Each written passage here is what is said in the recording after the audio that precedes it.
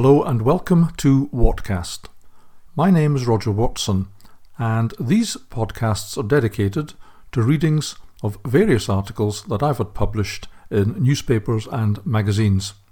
They reflect my views on politics, the pandemic, and current affairs. Thank you very much for listening. Rip off Britain. This is my column for the New Conservative of the 26th of July 2023. Not content with throwing vast amounts of cash at the uncontrolled number of asylum seekers running up the beaches of the southeast coast, nearly £50 a head weekly plus free accommodation and free healthcare, we throw £11 billion annually at a variety of hopeless international causes in the shape of the overseas aid budget. It's worth noting that one of the countries to which we send money is China, which recently received £391 million. At least they don't fritter it away on fast cars, villas and private jets, as is the custom in some parts of Africa. The Chinese probably use it to fund their vast spying and espionage system, which a recent government report exposed as making significant inroads into our industry, universities and defence systems. That's gratitude for you, but I digress. One of the countries to which we send overseas aid is Turkey, to whom we recently sent £42.8 million. Admittedly, they have a hell of a situation on their southern border with hordes of Syrian refugees crossing in.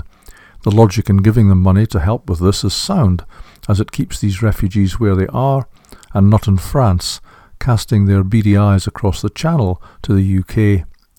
Turkey also had a terrible earthquake recently, and nobody would grudge them a few quid to help rebuild the affected parts of the country. On the other hand, Turkey is a civilised and advanced society with a reasonable industrial base, a massive tourist industry and, if you've been there, quite an impressive infrastructure, including one of the newest and swankiest airports in the world.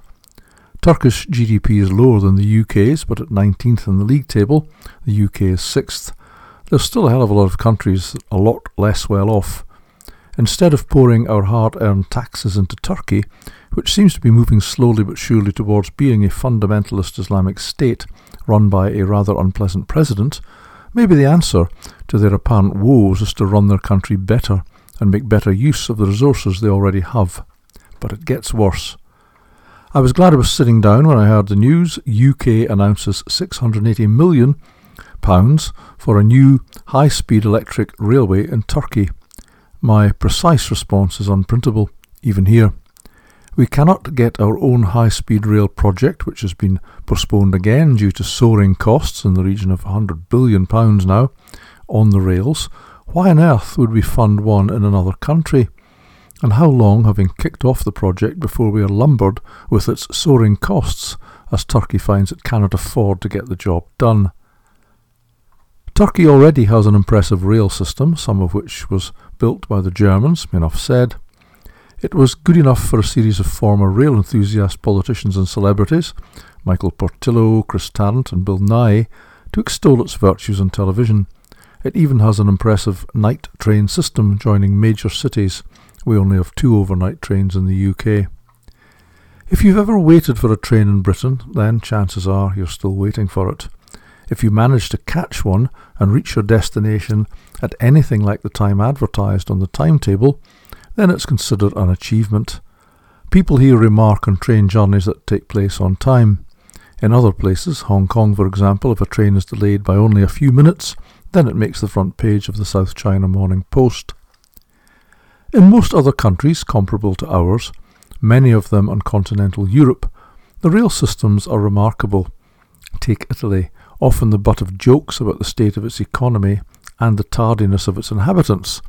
The rail system is wonderful. Huge trains run frequently to almost any destination you want. The trains run on time, they're clean, incredibly cheap, and the lines are fast and smooth. In the UK, once you've purchased your rail ticket, it becomes very hard to board a train, having left an arm and a leg behind at the ticket desk. On the far side of the world, the rail infrastructure in Australia is excellent, and nearer to home, the rail systems in the Far East and some parts of Southeast Asia are a joy to behold. While some companies in the UK have greatly improved their rolling stock, the recent introduction of the Japanese-designed and manufactured Azuma trains on the East Coast line is a welcome step up from the previous trains, many of which had seen their first service before they were privatised by Mrs. Thatcher. But even if the trains have improved, the lines have not, and in many places you wobble about to such an extent that it's unsafe to have a hot drink on your table. Not so on almost any European or Far East rail system, where anything you put on the table in front of you stays exactly where it is, despite the train travelling at several hundred kilometres an hour. The current situation in the UK is that we seem to be becoming overrun with uncontrolled immigration, mainly of young men, who are clearly economic migrants at best, or rapacious knife-wielding misogynists at worst, at whom we are throwing vast amounts of money, thus making the situation worse and encouraging more to arrive. Having bankrupted ourselves during the pandemic, we are now printing money at a great rate, leading to inflation. One of our least efficient industries, the NHS, one of the few groups paid fully over lockdown, has just held us hostage for a massive and inflationary pay rise, and wants more, while energy and food prices increase beyond the reach of members of the population with less muscle. Meantime, we are helping to build an advanced rail system in another country, while our own system crumbles and creaks to a halt. If I've got any of my facts above wrong, then the comments section to this article is open on the New Conservative webpage. It might be worth noting that one of my sons, until then a UK taxpayer and national insurance contributor, experienced a period of redundancy. All he got was free healthcare. This podcast was produced in association with youthpublicationslimited.com.